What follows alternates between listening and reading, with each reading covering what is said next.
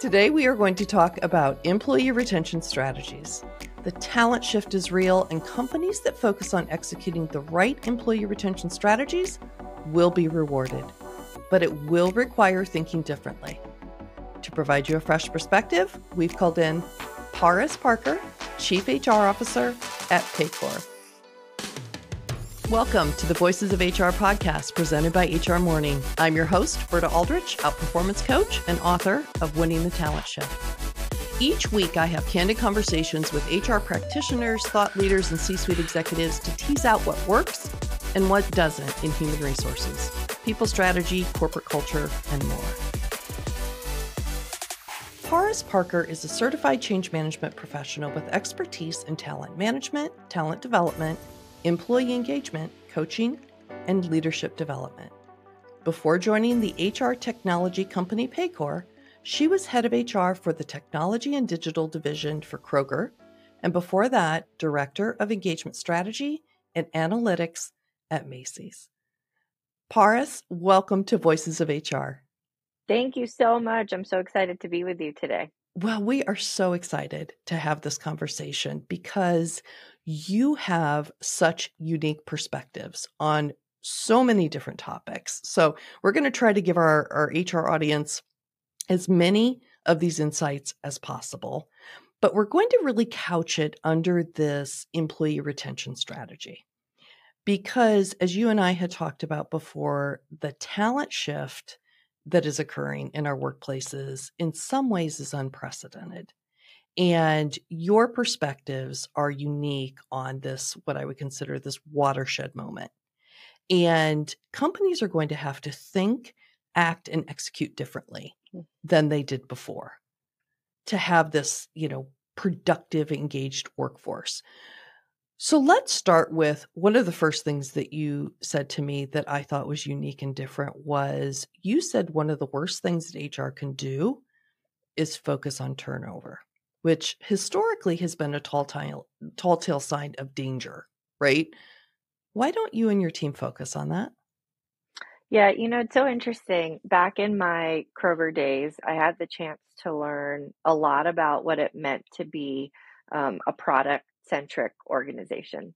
And when you're transitioning a company to think in more a product-driven or an outcome-based way, it's really about outcomes and less about the tasks that you focus in on. So for me, it was a shift in how I thought about people because when you focus on turnover, it's easy to focus on the people that are leaving and dissecting all the reasons that they're leaving and where they're leaving from. And it really takes your energy away from understanding why people stay and putting that focus more on retention. And so, what are the reasons people want to stay? What are unique things happening in different parts of the world, or different parts of the country, or different parts of where your associates sit? And doubling down on the behaviors, the types of recognition, the variety of different levers that actually are within your circle of control to ensure that the people that you want to stay, stay. What I want to make clear is that doesn't mean that the people that are leaving aren't important. You certainly want to understand that perspective too, just in a little bit more of a balanced way, and then drive your areas of focus, drive your milestones, drive your outcomes on what's going to get the right employees to stay in the right types of roles versus getting too bogged down in the plethora of reasons that people leave. That is unique because so often today we are focusing on turnover. And so I think, let me play this back. So when it comes to retention, the conversation should be about ways to hold on to the right people for the right That's right. parts of your business. Because when you focus on retention, I guess, do you look for someone who is high performing today or has the talent and with upskilling, maybe in training, can be a high performer in the future? Or do you look for something completely different? Like, who do you focus on? Yeah, you're hitting on something that I love talking about because, and I don't want to overuse a phrase, but, retaining talent and how you think about it isn't really a one size fits all approach. So for me, when Mm, I think about folks that are individual contributors in the business or early to mid in their careers, there's really two types of things that I focus in on. You're going to have some cream that rises to the top, right? So people that are just hungry for more. And what the more means is not just people that are hungry for promotion, but they're actually hungry to put the muscle in to get better as the organization gets bigger. So that means that they're willing to learn new things, try something different. They're probably a little bit more willing to also fail while they're trying something new. That's really one way to think about potential, right? Somebody who has potential to grow within your organization, to try a new task, to learn a new area that could be mutually beneficial. Mhm. There are also people that are just really good at what they do, and we need those people too. Mhm. If everybody's always trying to change seats or do something different, that can actually be really disruptive to a business. Yeah. And so you need really solid A and B players that love the roles that they're in, want to make those roles and what those roles produce better, but are also really, really happy in their seats. So that's one way to look at it. I tell my peers all the time, when you're at the C suite and you're looking at your next line of leaders, you need a lot of area experts. So those are people that maybe don't have any interest in being in the C suite, or they know, I always want to be a talent acquisition professional, or I want to be an HR business partner, or I want to Mhm. be a GM. That's okay. That can be a great place for them to land for the foreseeable future. And you need those area experts to drive your business forward. You need them to keep your foundation more than small so that you can try and innovate in different parts of the business or have a lot of stability to run on. And so potential isn't this one, you're either up or out. I think that's the wrong way to think about it. But when you really say retain the right people for the right roles, sometimes the right person is the person that can do exactly what you need them to do, Mhm. exactly how they're supposed to do it, and they're really happy doing it for years to come. So we have a lot of discussions today. So let me pare this back a little bit. So you are really talking about HR sitting in this critical seat of really getting strategic about what retention looks like for your organization. And it's okay to retain people who want to just get better in their seat or maybe take laterals across the organization, but also paying particular attention to your next gen leaders and also those high performers. So, if you can for us, how do you define a high performer? Someone that you want to maybe outreach and invest in a little bit more proactively because there's so many women, particularly that I coach, into the executive levels, and there's always this element of doubt. Do I fit in? Should I? These women are incredible performers. They don't know it. Nobody's ever told them. So, what do you look for? Yeah, I always am really clear about making sure that we know when we're talking about performance and then when we're talking about Mm. potential. Performance is fairly, and it can be fairly objective. So a role has a certain set of expectations that come with it. I think a leader's responsibility is ensuring that individuals know what those expectations are, and they're having really good conversations around what good looks like, what great looks like, and what Mm. killing it looks like, right? Because I think one of the things that we struggle with as human beings is we overstate data. So somebody does a good job, and we're like, oh my gosh, Berta, you killed it. That was fabulous. When in real life, it was good, and we Yeah. loved that it was good, but we've now just set that expectation that that good behavior was actually phenomenal, and it Mhm. wasn't. Mhm. And so I think number one, we have to revalue good, and we have to feel really proud when somebody does something in the exact way that we would expect them to, Mhm. and we have to be really clear when we share that feedback with them so that when they do something great, We match not only with our words, but maybe some of the things that are going to come next for that person because they're constantly doing great work or they're constantly over delivering. So I think one, being really clear when you're talking about performance versus how you might manage potential. I think your confidence question, or not, it wasn't actually even a question, your statement, right, Secret. around how Yeah. people might feel. I think sometimes that's not a fake feeling. We're doing it to people by saying they're great when we really mean they're good, Mhm. because then they're expecting great expectations or great outcomes to come from that. And what they're feeling is maybe really good value versus really great value. And we Mhm. have a lot of work to do to be more mindful and more intentional about using the words that we use. And I think all leaders can do a better job of ensuring expectations are really clear. When it comes to potential, it a little bit goes back to that grit of what does that individual Mhm. bring to the table that's a little bit different? Are they showing that they're willing to learn something new, try something new? And candidly, sometimes I feel the emotion is, are they willing to be uncomfortable, right? Mhm. When you're used to being a good or great performer, generally speaking, you're used to doing things really well and getting really productive and positive feedback. Mhm. Sometimes doing something brand spanking new is totally uncomfortable. You don't know what you're doing. You don't know what good looks like yet. And so that person individually has to be strong enough to receive all types of feedback when they're doing Mhm. really well, but also feedback to help them course correct and get better. And I think that's where I really see the differentiation in somebody's potential, and are they willing to trust? And are they really willing to try something new where they might not be the best at it going out of the gate? I think we as companies and as leaders have a lot within our circle of control of making sure we're helping people see those little milestones along the way so that we can make the scary a little unscary. I also think it's good to leave the mystery in there because it helps you see how people will rise to an occasion.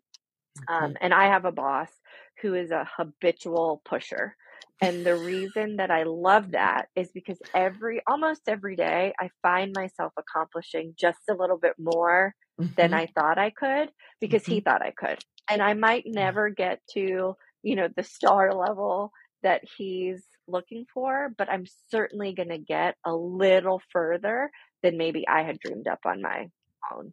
I love what you just said to kind of pull it together. It's like, don't overemphasize good performance as great, but also what works with actually high performers is exactly what you just said, which is push them to continue to get better because that's what charges them up. That's what gets them to come into work every day. It's not the false pats on the back of you did a great job when you only did good. That's So right. that's the key takeaway to what you just said. Yeah, and Berta, the way that you said that made me think of one more thing, if it's okay Oh, for me please. to share. Kind of to tie it to what we've been talking about around retention. Oftentimes, really good people leave and we're surprised because we're like, we've Mhm. been telling them they're great, but maybe we've been rewarding them as they're good because they're Right. good. And so now we've created this confusion of, oh my gosh, you say that I'm great, but you treat me well, right? You treat Right. me as I would expect a good player to be treated. And so in their minds, they think, well, maybe somebody will treat me great for Yeah. being great. Right. Versus if we could be really authentic in Mhm. treating you well for being good and being really mindful and thoughtful Mhm. about what that recognition looks like. And I want to be Yeah. clear about recognition, knowing how your people like to be recognized. Is it a note? Is it a Mhm. shout out during a meeting? Is it an invite out to lunch? Is it a really thoughtful email about Yeah. what went well and why it went well? Those things drive value, and it really helps for people to see and understand where they sit, so that they can stay comfortable in that spot or they can reach for more. Mhm. Absolutely. So, how should listeners go about having honest conversations with individuals about opportunities at their company, especially if there's minimal chance for them to get promoted? So you have a different perspective on that too.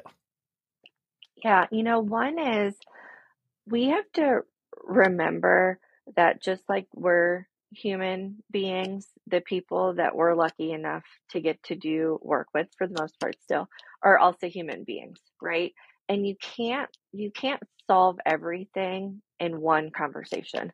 And I Mm, really think it starts with the everyday smaller moments about talking about real things. You have the opportunity to build or break trust every single day when you're having mhm, conversations with folks. I think as organizations being declarative around when certain conversations need to happen, that at least gets the ball rolling. So, for yeah. example, in my organization, we have quarterly connects, and our commitment is 100% of employees have a quarterly connect conversation. Mm, Does that mean I only want you talking to your folks once a quarter? Absolutely not. right, It's right. actually the opposite. That quarterly conversation is just like a Mm, recap, right, of the things that mhm, you've been talking about the days and the weeks leading up to it. But it does draw a line in the sand of every quarter, these are the types of things we want you discussing. I think that kind of mhm, cadence creates the space for people leaders and for individuals to prepare and mhm, start getting comfortable around having those conversations that can be really meaningful and really, really important. And declaring that time. So to be able to say, when we have our next quarterly, I'd love to talk about some career development opportunities. mhm. And here are ways that I'm thinking about my development. People leader, how are you thinking about it? Yeah, Right. So coming yes. to the table with your own thoughts and ideas, not just, I've done really great work. What's next? Right. The next Mhm, part of my story for me. But I think having those declarations in time helps to start the ball to get moving. mhm, And then individuals, both people leaders and individuals, have to do their part in having those meaningful discussions and mhm, being really, really open. I think sometimes some of the best discussions are when somebody says, I want to be title X, Y, and Z. Usually mhm, my first question back is, tell me more about that. Like, what mhm, about that job excites you? What about that role is going to give you something better, different than what mhm, you're getting today? And so take it about more than just a job or a title and use that opportunity to find out what excites somebody, what's missing in their role today. mhm, Do they feel rewarded and recognized? What better can we do to create experiences for them that are really, really meaningful? Because sometimes it's not the next level and it's mhm, not the next title. Sometimes it's actually things we can do in your role for you in the mhm, moment that we're in. So I think those candid mhm. conversations are really important. Berta, I hate it when people say, "Oh, I'm preparing to have a tough conversation."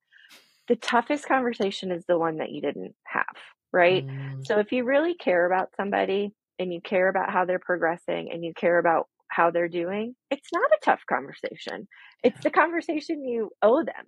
And so I think reframing that in our own minds of this isn't a hard conversation. This is the conversation I owe this person because I respect them and I value them. You can have really great dialogue all throughout the year versus just here and there when somebody tells you you have to have it.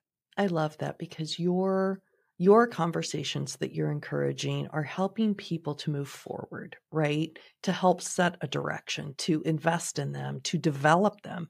And I think, if you go back and you talk to employees, caring and development, particularly for Gen Z, I think are two of the biggest drivers of employee engagement and satisfaction. And so for our HR pros out there, um, invest and have those tough conversations, but help them move forward. So let me switch this around to you. So, what type of characteristics would an employee have today that would make you stop and go, we need to invest in that person? We need to retain that person. What do they look like just top 2 or 3 characteristics, maybe for a leadership role. Let's take that angle because I think we've talked a lot about the general population, Sure. but leadership. What does future leadership look like to you? Yeah, one is just pure play curiosity. Mm, Curiosity of work and outcomes that just aren't yours. The other is the ability to work across multiple types of people, mm, multiple types of functions. It's really easy to get things done as a leader when you command and control it. The bigger things that we're all going to accomplish are things that we accomplish in partnership with mhm, other people in seats just like ours. While I think social media and the enhancements that we've seen in digital environments are amazing. I mhm, think we've really suffered as human beings and just remembering what it means to connect and build relationships mhm, outside of like text messaging and instant messaging and mhm. emails. I think that relational power is going to be such a differentiator. People that can get things done in partnership versus throwing somebody under the bus or taking Right. control over something is going to continue to be key. Mhm, I also think always having the company's best outputs at heart. So, mm, not just what is going to make your function look great, but what is going to ensure that the company stays around for a long time. So, the mhm, stories are no longer, and no longer should they be, about Berta and about mm, Paris, but it's about Paycor or it's about mhm, name your company, right? Like, what are the humans at that company collectively mhm, doing to make that company better versus what is one individual doing? One individual is never going to carry the weight of an mhm, entire organization. And I think people who see that early on, whether it's early on in their careers or like we're talking about the most senior leaders that can more quickly understand that it's not about them and it's about what the whole can do and how the whole can move the company is really, really important. It's about that bigger purpose. That's right. Mhm. So, talking about bigger purpose, we had some good prior conversations around the topic of DE&I. And you had a surprising reaction when I started asking DE&I questions. You kind of bristled a little bit. So, I want our audience to understand your unique perspective on DE&I. So, when someone says DE&I, what do you think of? I mean, Berta, the first thing I think of is I want that person to say the words, right? It's more than DE and I. It's about diversity, equity, and inclusion. And Mm, those words can't be summarized in an abbreviated fashion. And I think when we say DE and I, or now I hear people say DE and I and B, and I'm sure in a mhm, couple of years there'll be another letter, the mhm, letters just get so diluted that I think we forget to stop and actually think about what does it mean to be a diverse company? What does it mean to be inclusive in every interaction? What does it mean to drive equity? And why is that important? How do people feel like they either belong or they don't? And when we just say DE and I or DE and I and B, we're just glassing over the real stuff. So, first and foremost, and I love an acronym to be clear, like I'll acronym and abbreviate and nickname somebody in a hot minute. So it's not about that, but it's more when we're specifically talking about diversity, equity, and inclusion.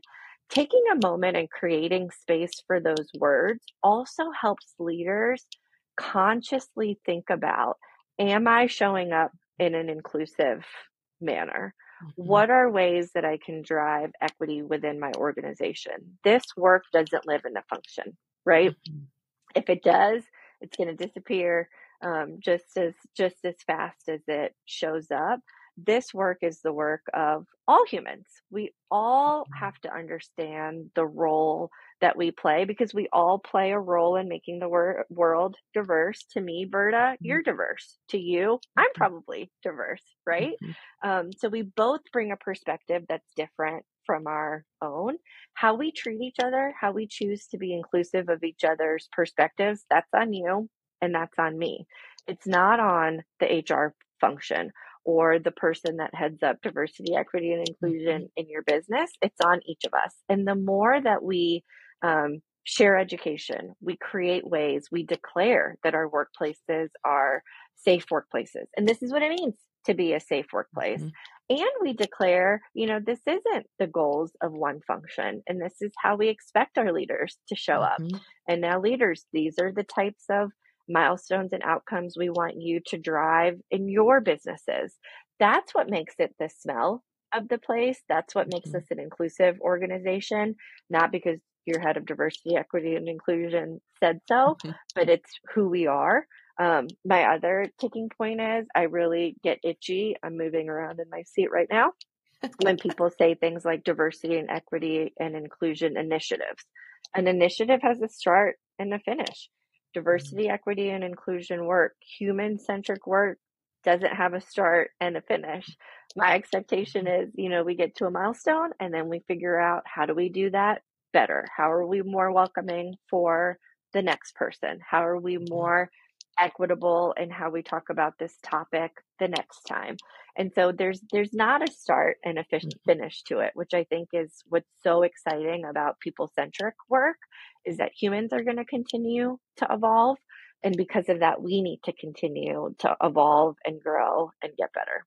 So, what have you found works? Because what you're really talking about is holding everyone in the organization, and I would suspect probably a lot of your leaders are held very accountable to create this culture in this environment where all of these letters and these definitions actually thrive. Because if companies do it well, and if they live the values that are in those three letters, they're going to see more positive outcomes. They're going to see better cultures, higher engagement, potentially better profits. So, as an expert, how would you and how have you executed that within your organization to hold people accountable and to actually encourage this type of behavior? Yeah, one of my favorite things to rely on is helping people, and it's not helping. I'm not really helping people. You're showing people Mm, another way to think about a topic, right? One mm, of my favorite ways to highlight the criticality of diversity has nothing to do with race, gender, age, ethnicity. I love talking about diverse thinking styles. mm, It takes, Berta, the emotion out of everything. mm, There's a tool I really like to use, and the reason that I like it is it's scientifically based, number one, mm, and it just helps people uncover the different ways people think and why we think that way. And the we that it starts off with is you. It's really a look at mm, yourself. So how do I process information? And then how do I communicate that information? mm, And the reason that I love starting with that foundation is you're creating a space where people can think about diversity in a way that's very different than how we talk about it in the mhm, mainstream. So mhm, number one, you're thinking about it differently. Number two, the magic that's unlocked when you realize the the incremental way that you can drive value through being inclusive of diverse thinking styles. mm, Once you can really ground yourself in that, it's really natural to start thinking about, gosh, this probably applies to mhm, other layers of diversity. So if I'm a middle-aged woman of color, what value I could bring, what value could be added to my life if I were able to take in a perspective of a older generation white male mhm, or a younger generation white female or if I am a heterosexual, gosh, how much richer my world could be if Mhm. I could understand the perspective of maybe somebody from the LGBTQ plus community. That Mhm. just is a lens that isn't my own story, but Mhm. doesn't mean that that story wouldn't add value or perspective into how I live my life. Mhm. And so I think finding your own way, for me, I love thinking styles. I think it's such a great unlock to showing people different ways to think about diversity, equity, and inclusion. Berta, for you, it could be something else. It could be Mhm. something else that you're really passionate about that bridges that gap between how we often are talked to about it versus Mhm. how we might learn from it for ourselves in a different way. And then we can use those same foundational behaviors to reapply what it means to be inclusive of diverse thoughts or diverse personalities, in knowing that it drives so much greater value and it drives so many greater results. You just got to the heart of what all of this is about, right? The power is in diverse thinking and You got diverse it. experiences. And if we all respect those and try to learn from them and try to grow, that's how you create this cultures. I think that's what you're saying. You've got it. Love it. Love it. So, employers, just in general, spend a lot of time trying to attract what they perceive as diverse employees. But what we're seeing in the data is there's a lot of turnover with, particularly with Gen Z, a lot of times with diverse employees who come into the organization because things are very different than what they expected. Do you have any thoughts on how employers could create more consistency or, again, create better on ramps for these individuals so that you retain them? Yeah, absolutely. I think, and I'm actually not going to say this because I'm going to be forever young. I've already declared that. But when I first joined the workforce, before you actually started at a company, you did some sort of job shadow. For me, it was, really when you were Mhm. interviewing, they would have you sit next to somebody, pick up the phone, do a task, and they watched, right? Mm, How you engaged, what you did, how you handled uncomfortable solution or situations.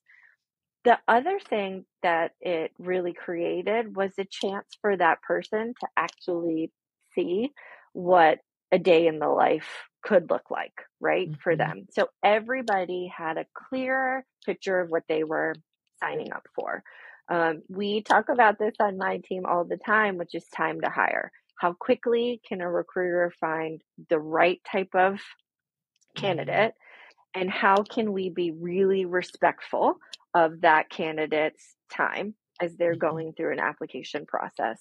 I think as we continue, particularly in worlds that are a little bit more virtual and hybrid, is we have to continue to find ways to show candidates a realistic view of what that job looks like.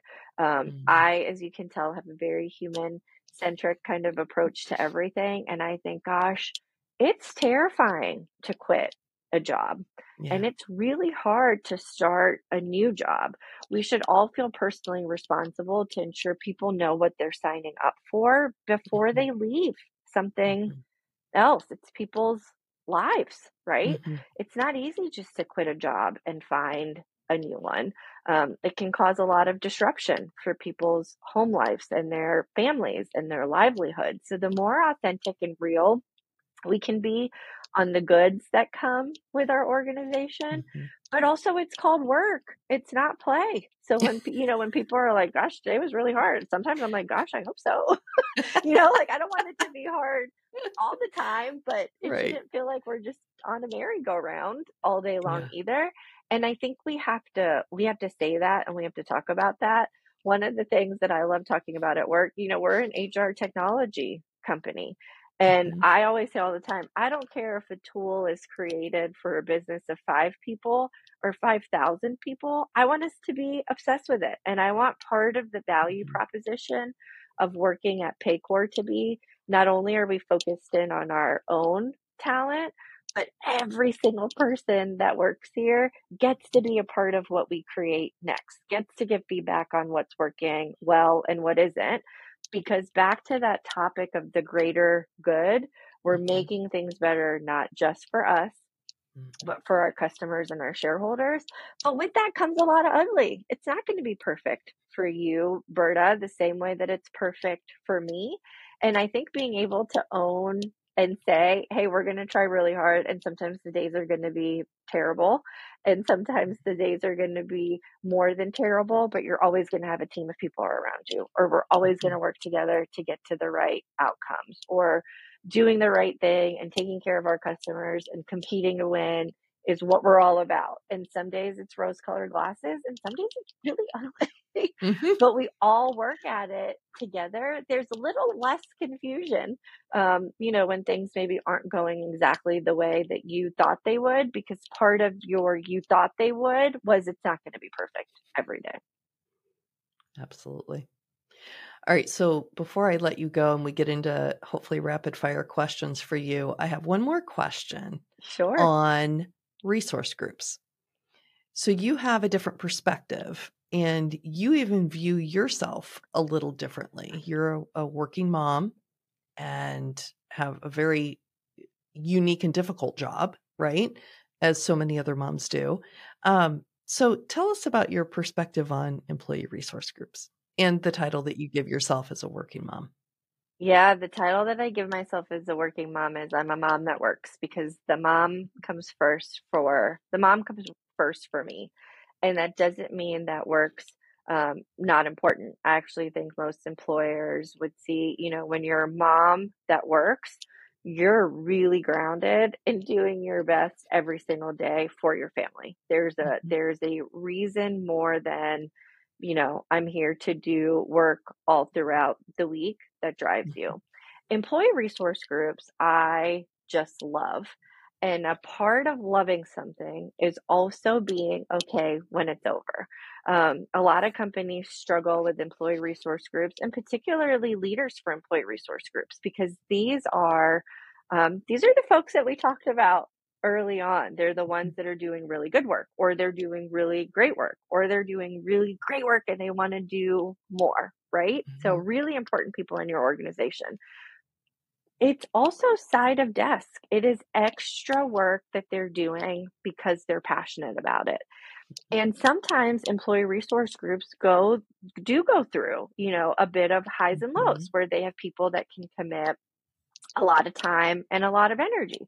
And Mhm. sometimes it's going to dive down a little bit, and companies have to be agile enough to ride that Mhm. roller coaster, and be okay.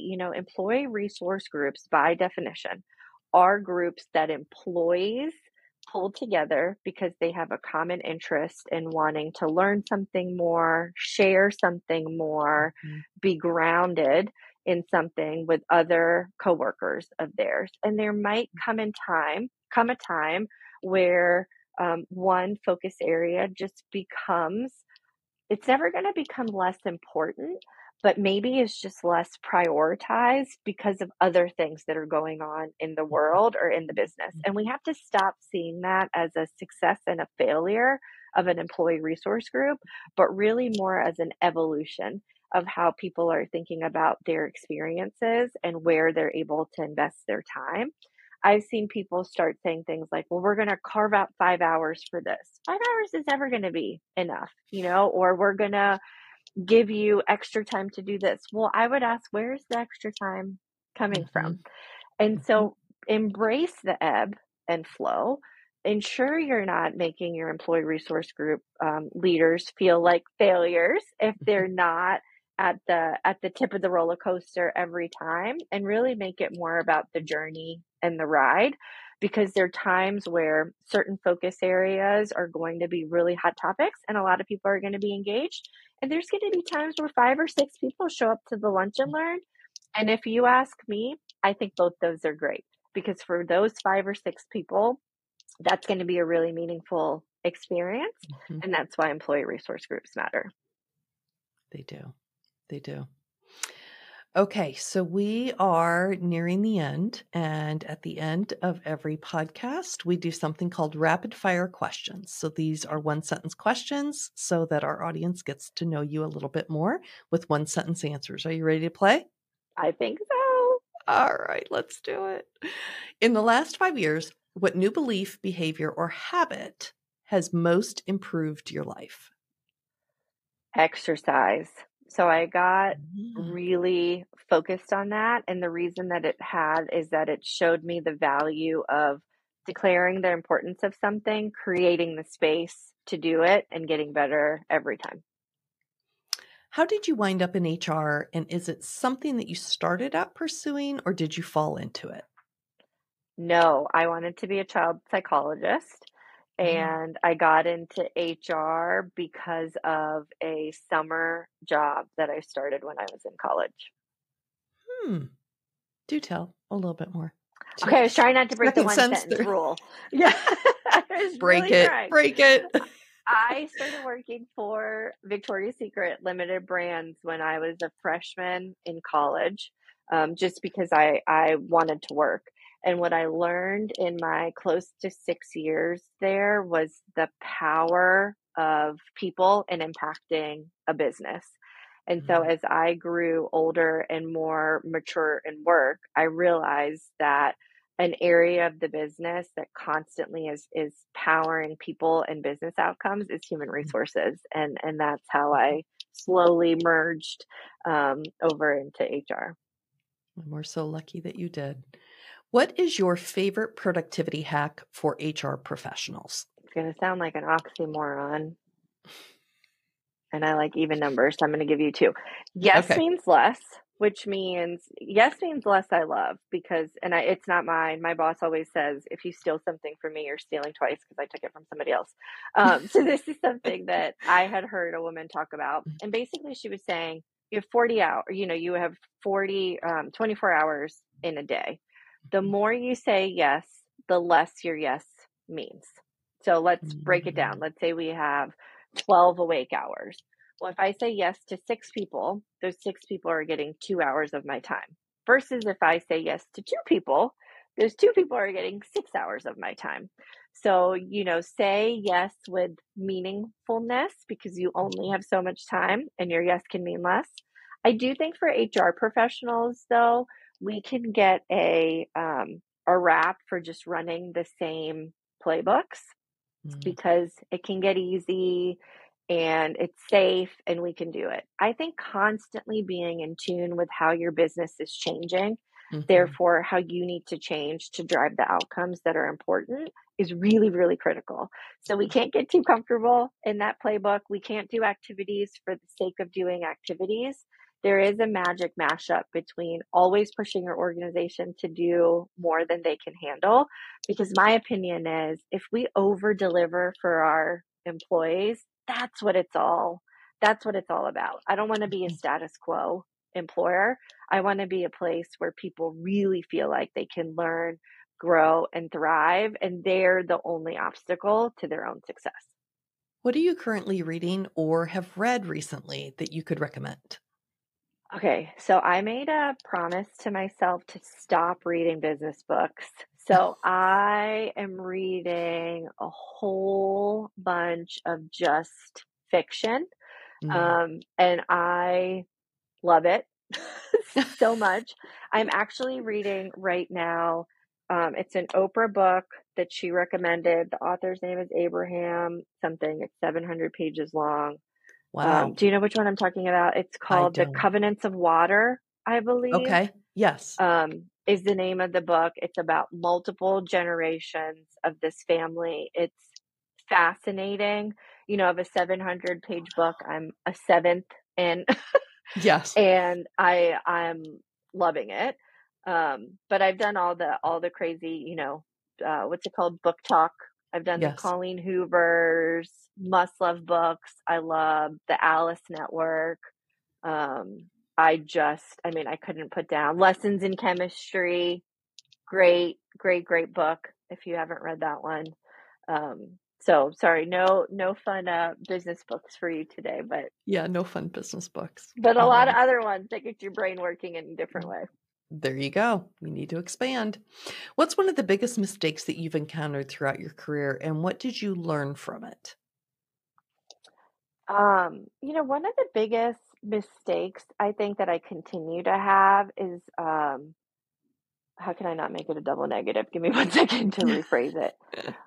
Not paying attention to mistakes and failures and kind of fluffing over them. Mm, Not in the sense of not taking accountability for mhm, them, but not taking more time to really see what the learning is and what mm, the learning should be, and being prepared for how to do it better, different the next time. The way that I learned it actually was I get the privilege to sit on a lot of committees that select winners for things mm, or select people that are going to be joining programs. And there tends to be a question about failure. And I hope I can say this word, but like people suck at answering that question.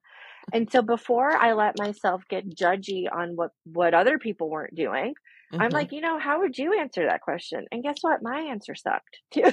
Uh, And it's because we have this, I do at least, like, how do you make it rose colored? So how do you say, like, mhm, I had this experience and here's how I learned from it? And I can do the same thing by saying, I had this experience and it was really hard and it shook me to the core. And this is why it shook me. And because of that, this is what I learned from it, right? So the this is what I learned from it mhm, is still authentic, but be willing to get gritty with the raw stuff. mhm, I know I've found myself learning more because I'm letting myself go darker just a little bit mhm. longer to really unpack it, so I can enhance what I'm able to do with it the next time. Perfect answer. Today, we have been joined by Paaras Parker, Chief HR Officer of Paycor. Thank you again for joining me. And it has been such a pleasure. And I so enjoyed your human centric approach to HR. Thanks again for joining us. Thank you so much for having me.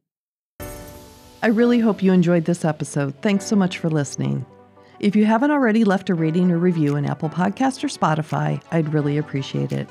If you have any feedback or questions about the show, drop them in the comments wherever you listen or email podcast@hrmorning.com. To find me, go to bertaaldrich.com or send me a message on LinkedIn. We'll be back next week with more Voices of HR.